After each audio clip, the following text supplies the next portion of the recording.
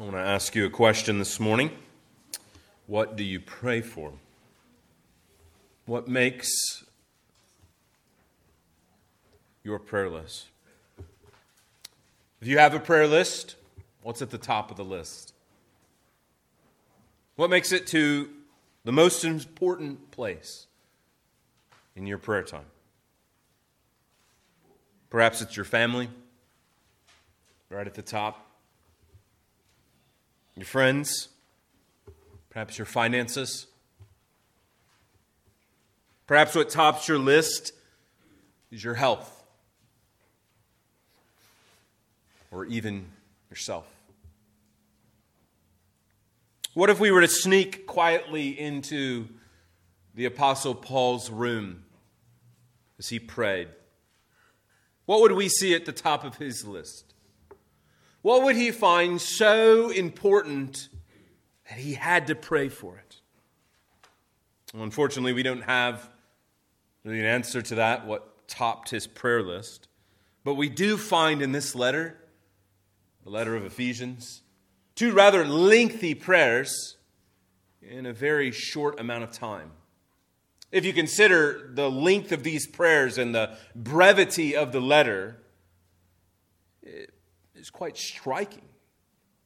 Why Paul would spend so much time, so much valuable resources and real estate reciting prayers. But he does. Primarily because prayer is important for the Christian life. In fact, one of the most fruitful studies you might ever endeavor upon would be to study the prayers of Paul. D.A. Carson has a great little book on that. I encourage you, D.A. Carson, Paul's Prayers or Prayers of Paul. Google that, find that, read that. Think hard about these prayers because in them contains, I think, and Christians have thought, what we should be praying for. Sadly, for so many of us, our prayers are self-focused on immediate temporal matters. There's nothing wrong about praying for your health or your finances or your family. We should pray for those things. But how often do we pray the way we see modeled here in the letter of Ephesians? Praying that God would give us power to know Him better and to live our lives as a result of it. Well, of course, Paul's been writing this letter to a church that perhaps he knew well. Paul writing to the churches in Ephesus and the surrounding area, seeking to encourage them. We have mined out many of the riches of this letter over the last few months. And as Paul begins to transition in the letter from chapters 1 through 3, where he's laid the theological foundation of the Christian life, where he's taken us to eternity past, and there saw in the mind of God His electing of certain sinners unto salvation, where God in His grace sent His Son to die for us while we were yet in rebellion against Him. And as Paul begins to transition from these theological foundations and then the relational aspects between us and God, that we've been reconciled to God, but more than that, we've been reconciled to one another. That God's plan wasn't to save one particular people group, but to save people from every tribe, tongue, and nation. And even more glorious, unite them into a church where they would gather together and display His glory. And so as Paul shifts in chapters 1 through 3, he begins to lay forward some moral and ethical applications of the gospel. The gospel of Jesus Christ is not merely truth to know or to believe, but it transforms, it changes us.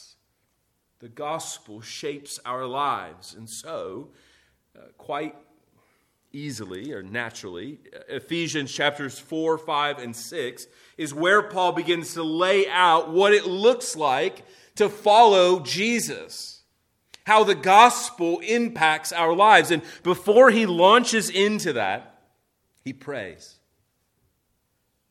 Because for Paul, he rightly understands that one cannot truly know God nor live an obedient life apart from the Spirit's help.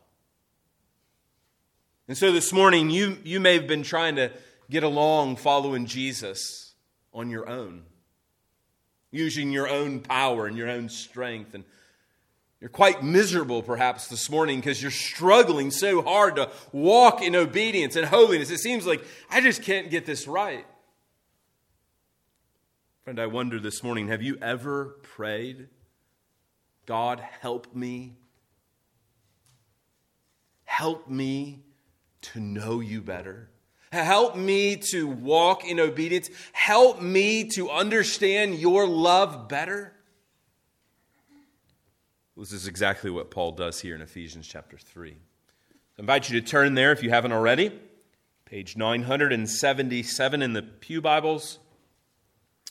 I'm going to begin reading in verse 14 for context. We considered verses 14 and 15 2 weeks ago.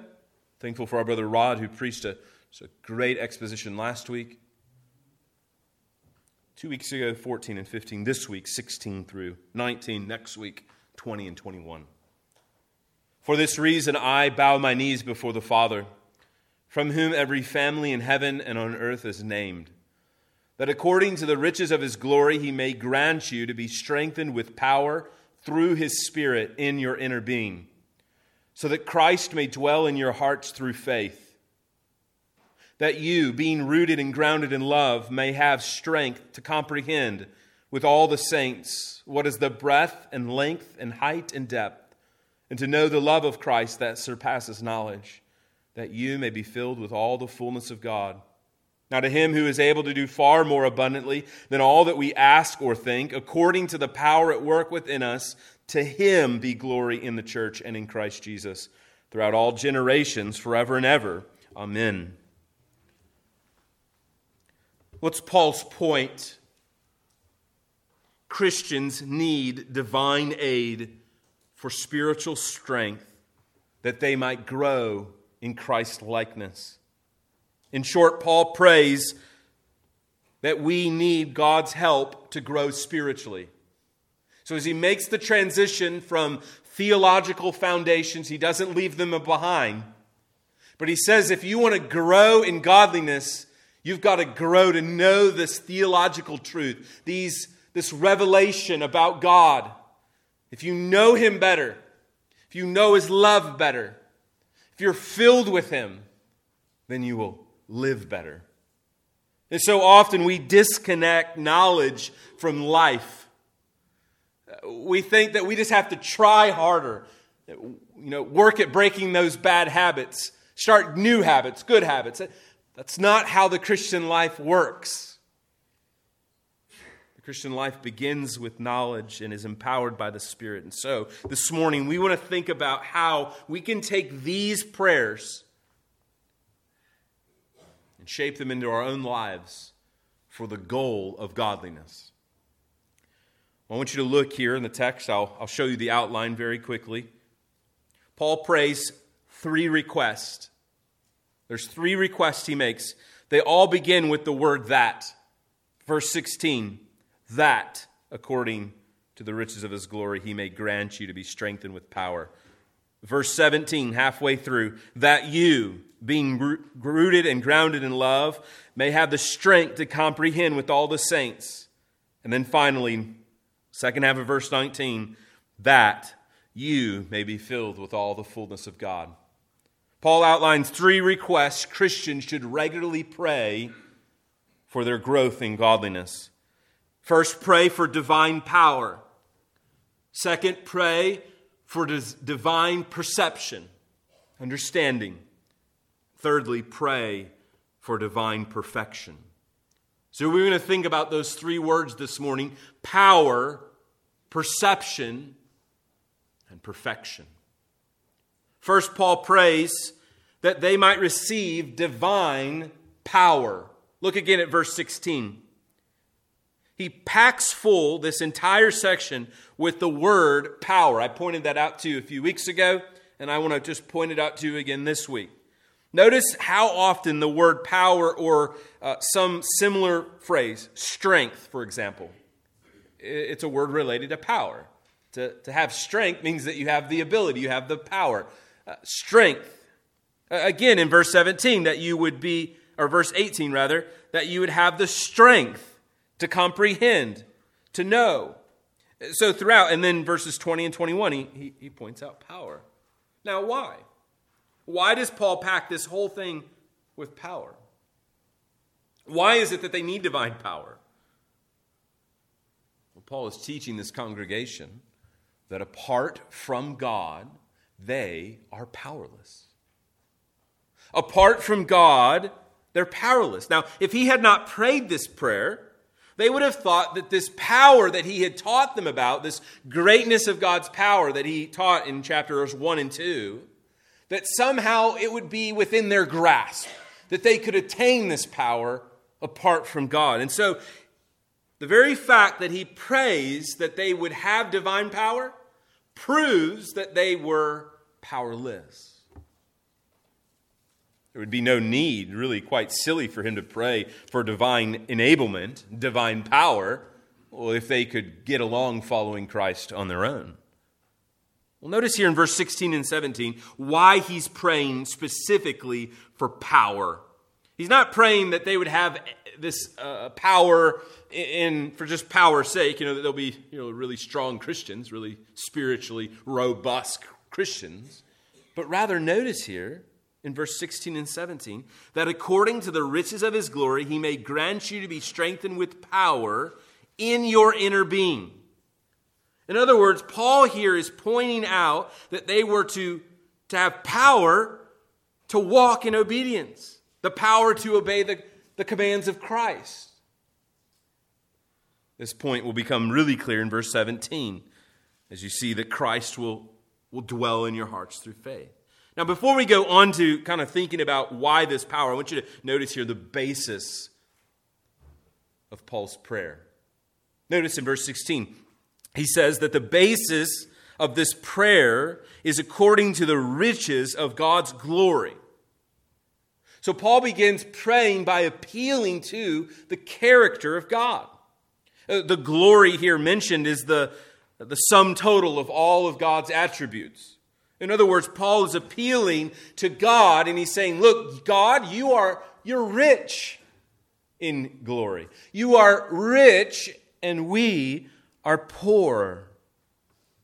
Throughout the letter, Paul has highlighted this very fact about God's character, that he is rich in mercy, that he is abundant in grace, that he is limitless in his glory.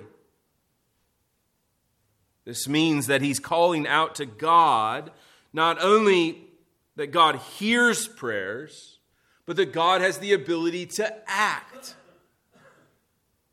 And so often when we pray, we don't think hard that when we pray, we are praying to a God who can act, who has the power to move heaven and earth. This is why Paul will conclude his prayer with a doxology, with worship in verse 20 and 21. Now to him who is able to do far more abundantly than all that we ask or think, according to the power at work where? Within us. It's not our power, it's the power that he's put in us by the Spirit.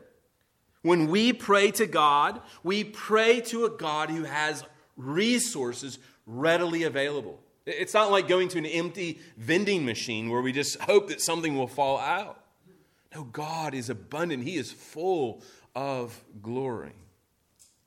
Now back to the why. Why did they need this power? Why did Paul pray specifically this prayer? I mean, he could have prayed for a number of things, but he prayed specifically for this. Well, the reason comes, again, in verse 16, that he may grant you to be strengthened with power through Spirit in your inner being. Notice here, Paul kind of parallels verse 16 and 17. through His Spirit in your inner being, so that Christ may dwell in your hearts through faith. Even in the ESV, you can see they parallel it up. It's kind of nicely in your inner being, in your hearts through faith. What Paul here is talking about is the inner man, the inner self. This is a reference to our mental, moral, and spiritual state, our souls. Elsewhere, Paul writes concerning the inner being, so we do not lose heart. Though our outer self is wasting away, our inner self is being renewed day by day. And so Paul here is pointing out that the aim of this power is divine enablement inside of us, in our thoughts, in our emotions, in our mental abilities. Now, as you look at what Paul prays, he says that he prays that this divine power would come by the Holy Spirit indwelling us.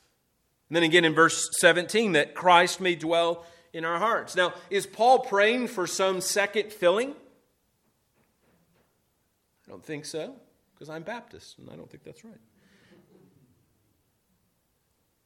If you look back to chapter 1 and verse 13, Paul says that they're already filled with the Spirit.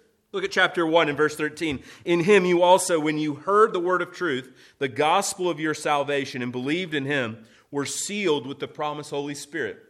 In other words, when does the baptism of the Holy Spirit occur? Well, according to verse 13, it occurs when you hear the gospel and respond to the gospel with saving faith. It doesn't happen later on. It is in the same moment as salvation. And so what Paul means here is not some sort of second filling, but rather an abiding presence of the Spirit of Christ for the purpose of holiness. Notice the word that Paul uses here in verse 17. He says, so that Christ may dwell in your hearts through faith. The word dwell there doesn't mean to stop by, does it? To dwell somewhere means to settle in. So this isn't that Christ is just showing up for the first time. Hey, I'm moving in. No, it's that Christ has already moved in and He's kind of unpacking His bags. When you buy a house, you make it your own. You change the carpet, or you have Chris come over and clean it. You throw out the old furniture. You paint the walls. You take down the ugly wallpaper from the 90s or beyond, right? You make it your own. And what Paul is saying here in this prayer is he's praying for the Spirit of Christ to make His home in their hearts, to unpack His bags and begin to renovate it, to begin to change our hearts, our wills, our emotions, and our very actions, to renovate our lives. And so Paul prays that the Holy Spirit would sanctify their hearts. And as a result, they would need spiritual strength of the Spirit in order to walk in holiness. You see the connection between Spirit power, divine enablement, and godliness. We see also here a promise. When Jesus moves in, other things move out. And perhaps other things haven't moved out because Jesus never really moved in.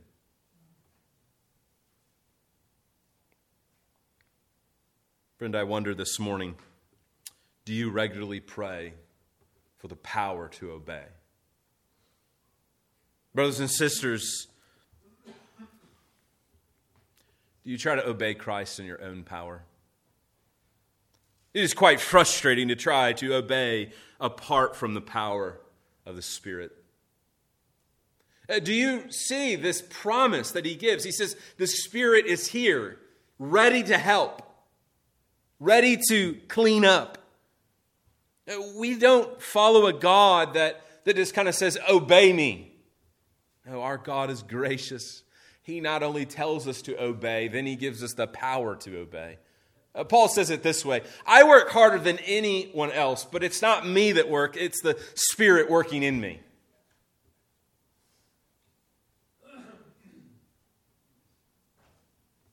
Friend, I wonder, in your prayers, do you ever give attention to your own soul, to your inner being? You ever think about your inner being? You ever think about how awful it is?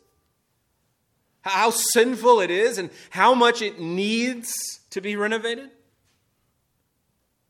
So we live in a culture that is so obsessed with external things. We are so obsessed with external beauty, appearances. We rarely think about the state of our own hearts. We will invest countless hours and energy in making this ugly thing look good. And Jesus reminds us, look, you can clean that outside, but you are still a whitewashed tomb. Man, you look amazing on the outside, but you are a rotting corpse on the inside. And so, brothers and sisters, let us give attention to our own souls. Let's remember what Paul wrote to the church in Corinth, that our outer self is wasting away. We are fighting a losing battle. Fighting a losing battle. You ain't ever going to make that thing look pretty again. But there is something that can look beautiful. Paul promises that our inner self is being renewed day by day. Frankly, why give so much attention to something that's honestly going to wear out? Our souls are eternal. Let's give our attention where attention is due. Don't spend so much time and attention on your own external things and neglect your own spiritual soul. As one author helpfully put it, without God's riches we are poor. Without God's Spirit we are helpless. Without Christ's life we are dead. As Christians, we should regularly pray for the power of the Holy Spirit to help us in our time of need, that we might obey Christ. Well, Paul goes on in this text not only just to pray for power, but you'll see in verses 17 through 19 to pray for perception. To pray for perception.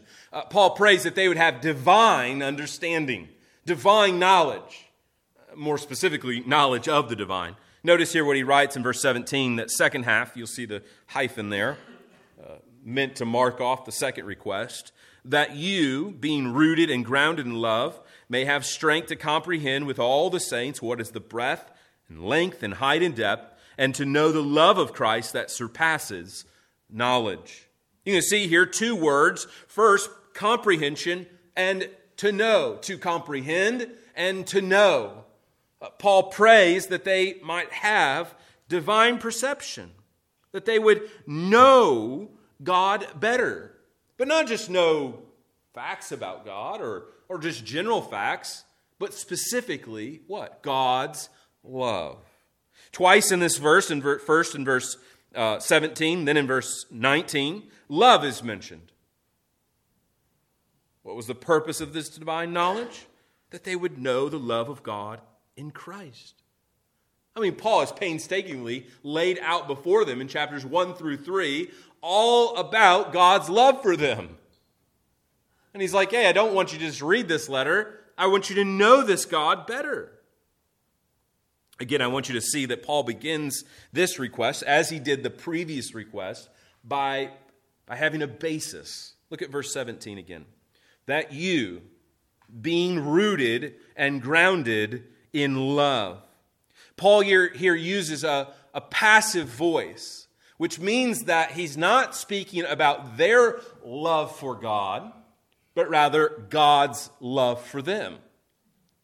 That they have been rooted and grounded in God's love for them in Christ. In this short phrase, he's reminding them of all that he has said up to this point. In these two metaphors, one agricultural metaphor, rooted, and another architectural, grounded, Paul here is seemingly trying to point them back to chapters 1 through 3 to remind them of God's love for them in Christ.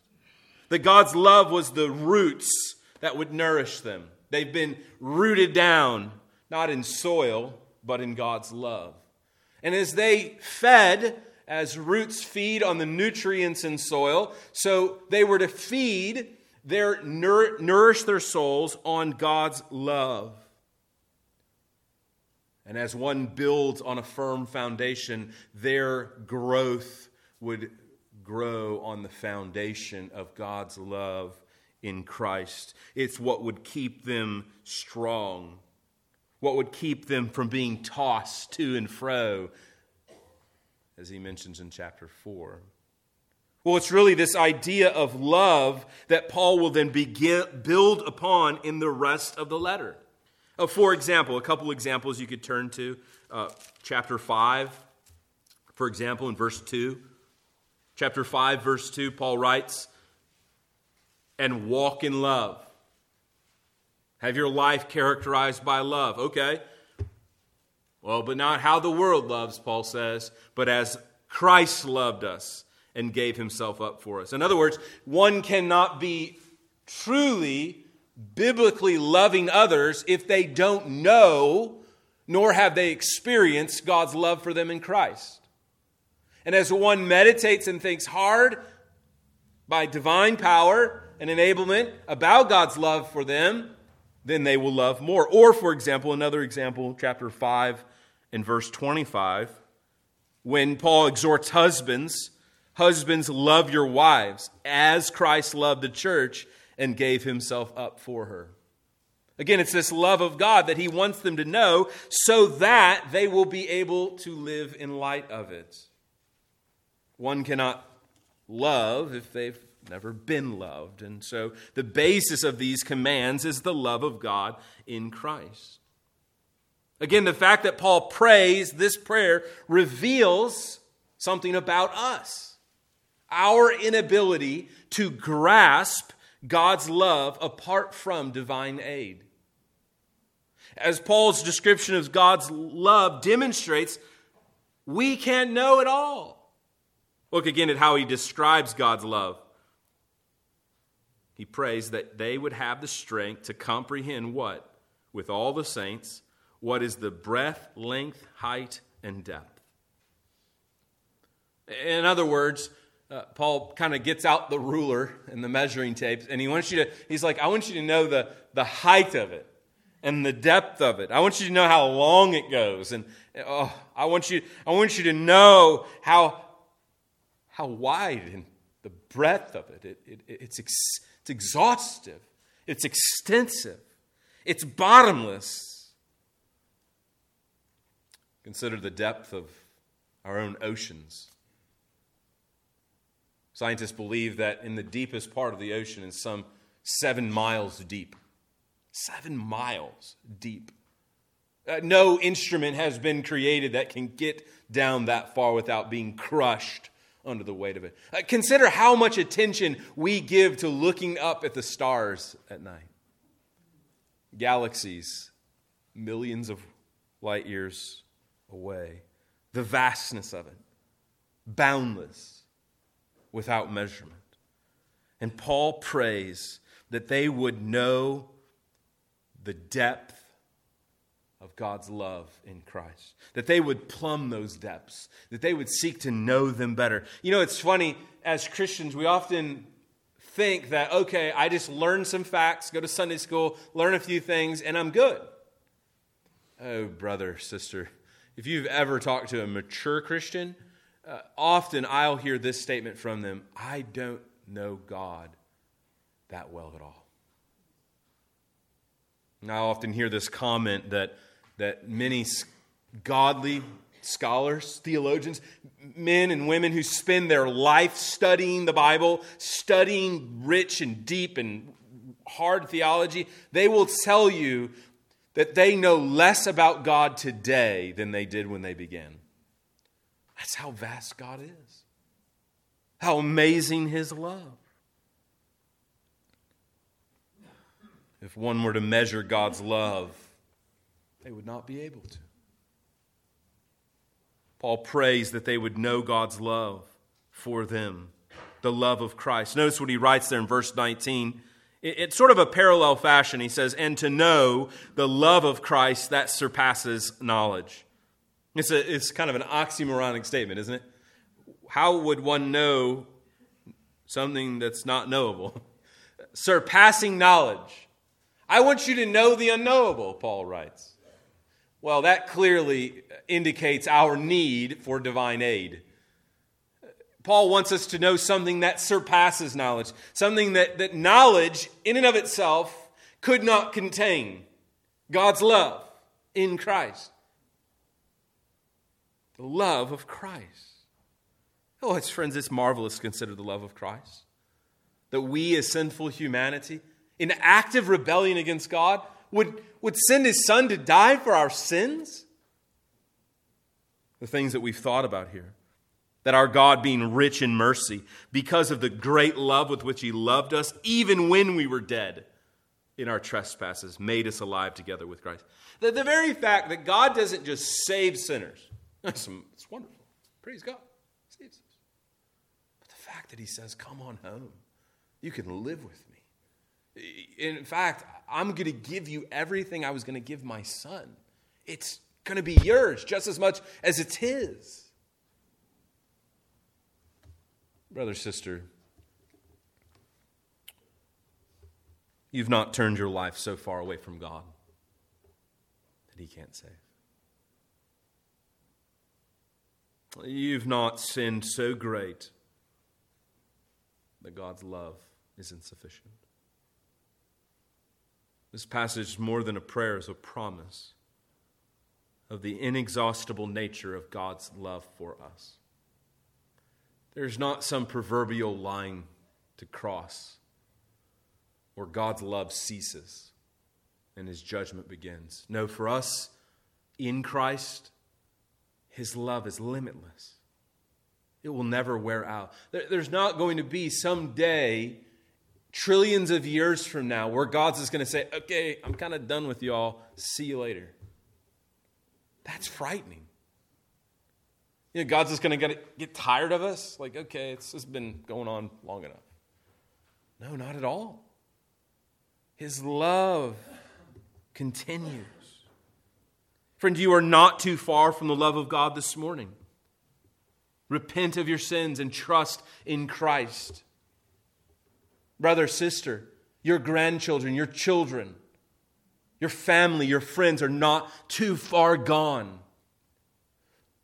The inexhaustible, surpassing knowledge of God's love propels us to share the gospel. There's not one person you are going to cross in your life ever who has sinned so heinously against God that He will not forgive them. And so we go and share. It gives us hope. But more to the point, friend, do you pray to know this love? Brother, sister, does this prayer even remotely come close to your prayer list? I pray that you would pray regularly for this prayer. That you would know that God's love surpasses knowledge. Friends, as Christians, then we must regularly pray for divine power, for divine understanding, and finally, in a kind of summary form, Paul prays for divine perfection. Like stairs, this one is the final step. This is the last of the 3 steps.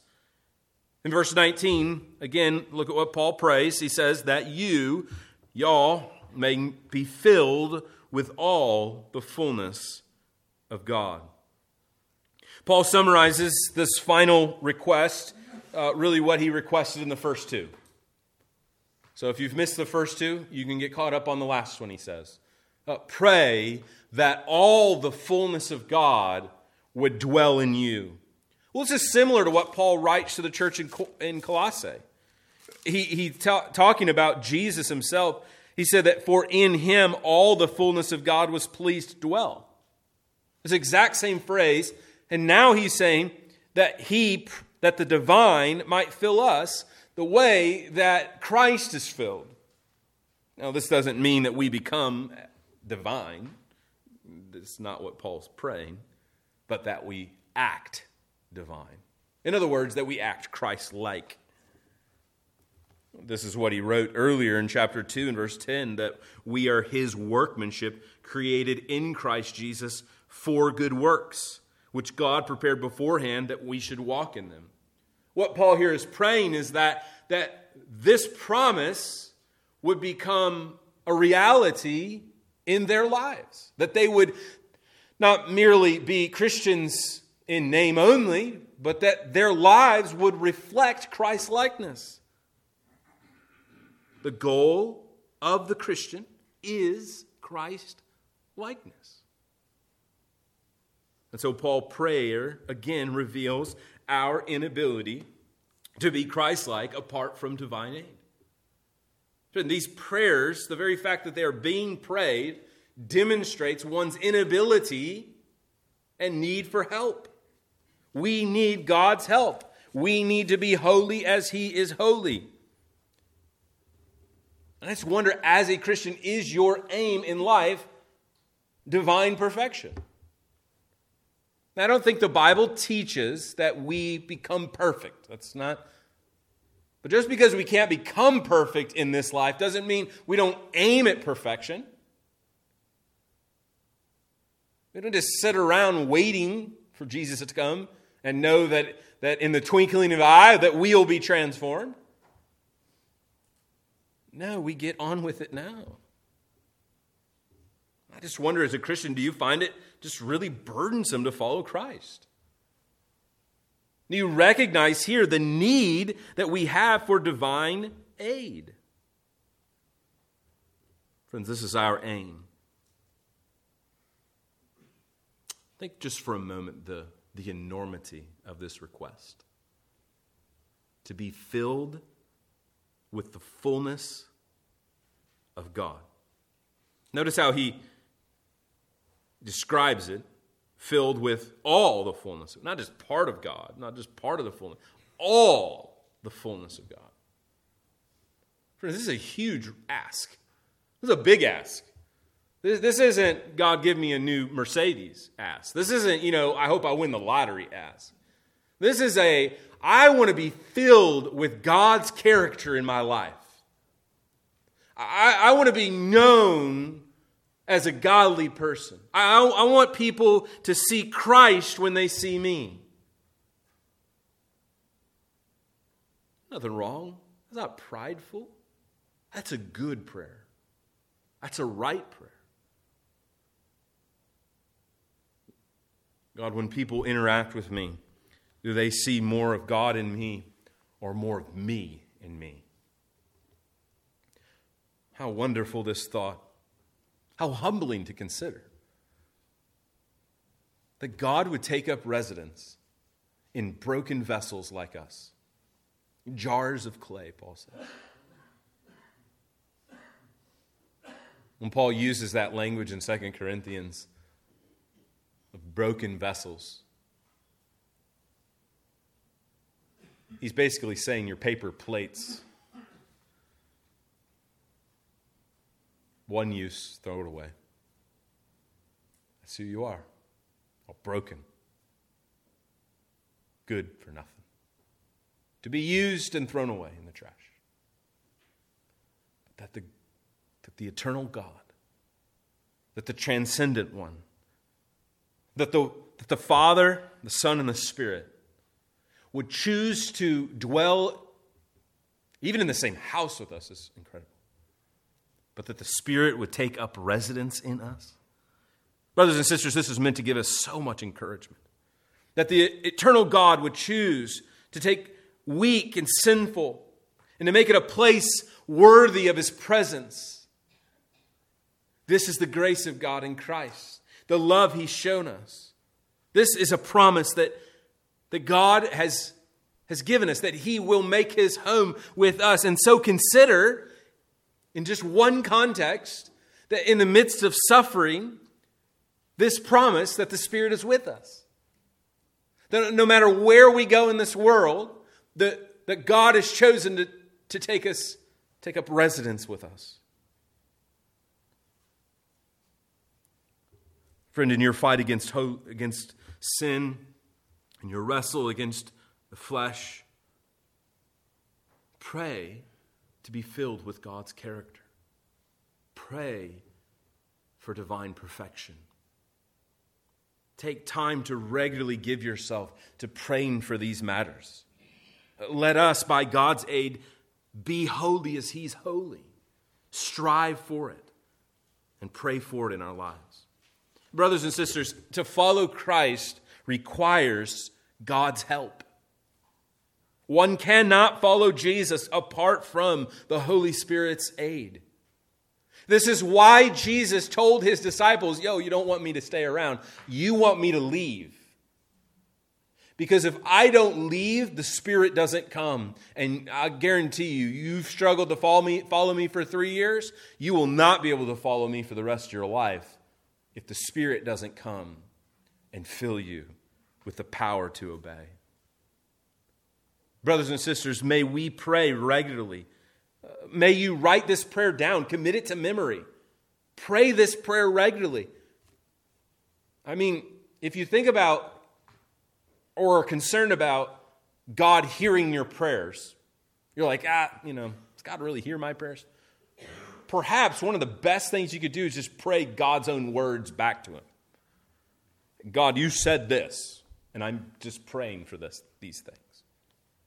And then you can know that you're not doing anything wrong. You're just praying exactly what He has given you to pray for. So commit this to memory. Write it down. Use this in your daily prayer life. Every day, pray this prayer. Ask for this to come to light in your own life. I'll conclude with this helpful quote from Calvin. Believers have never advanced so far as to not need further growth. In other words, sanctification doesn't end until you die. So don't stop. The race isn't over. Keep going.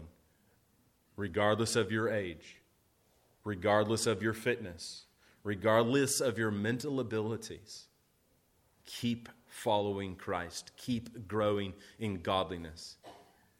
There is nothing more sad than a senior saint giving up on the pursuit of holiness.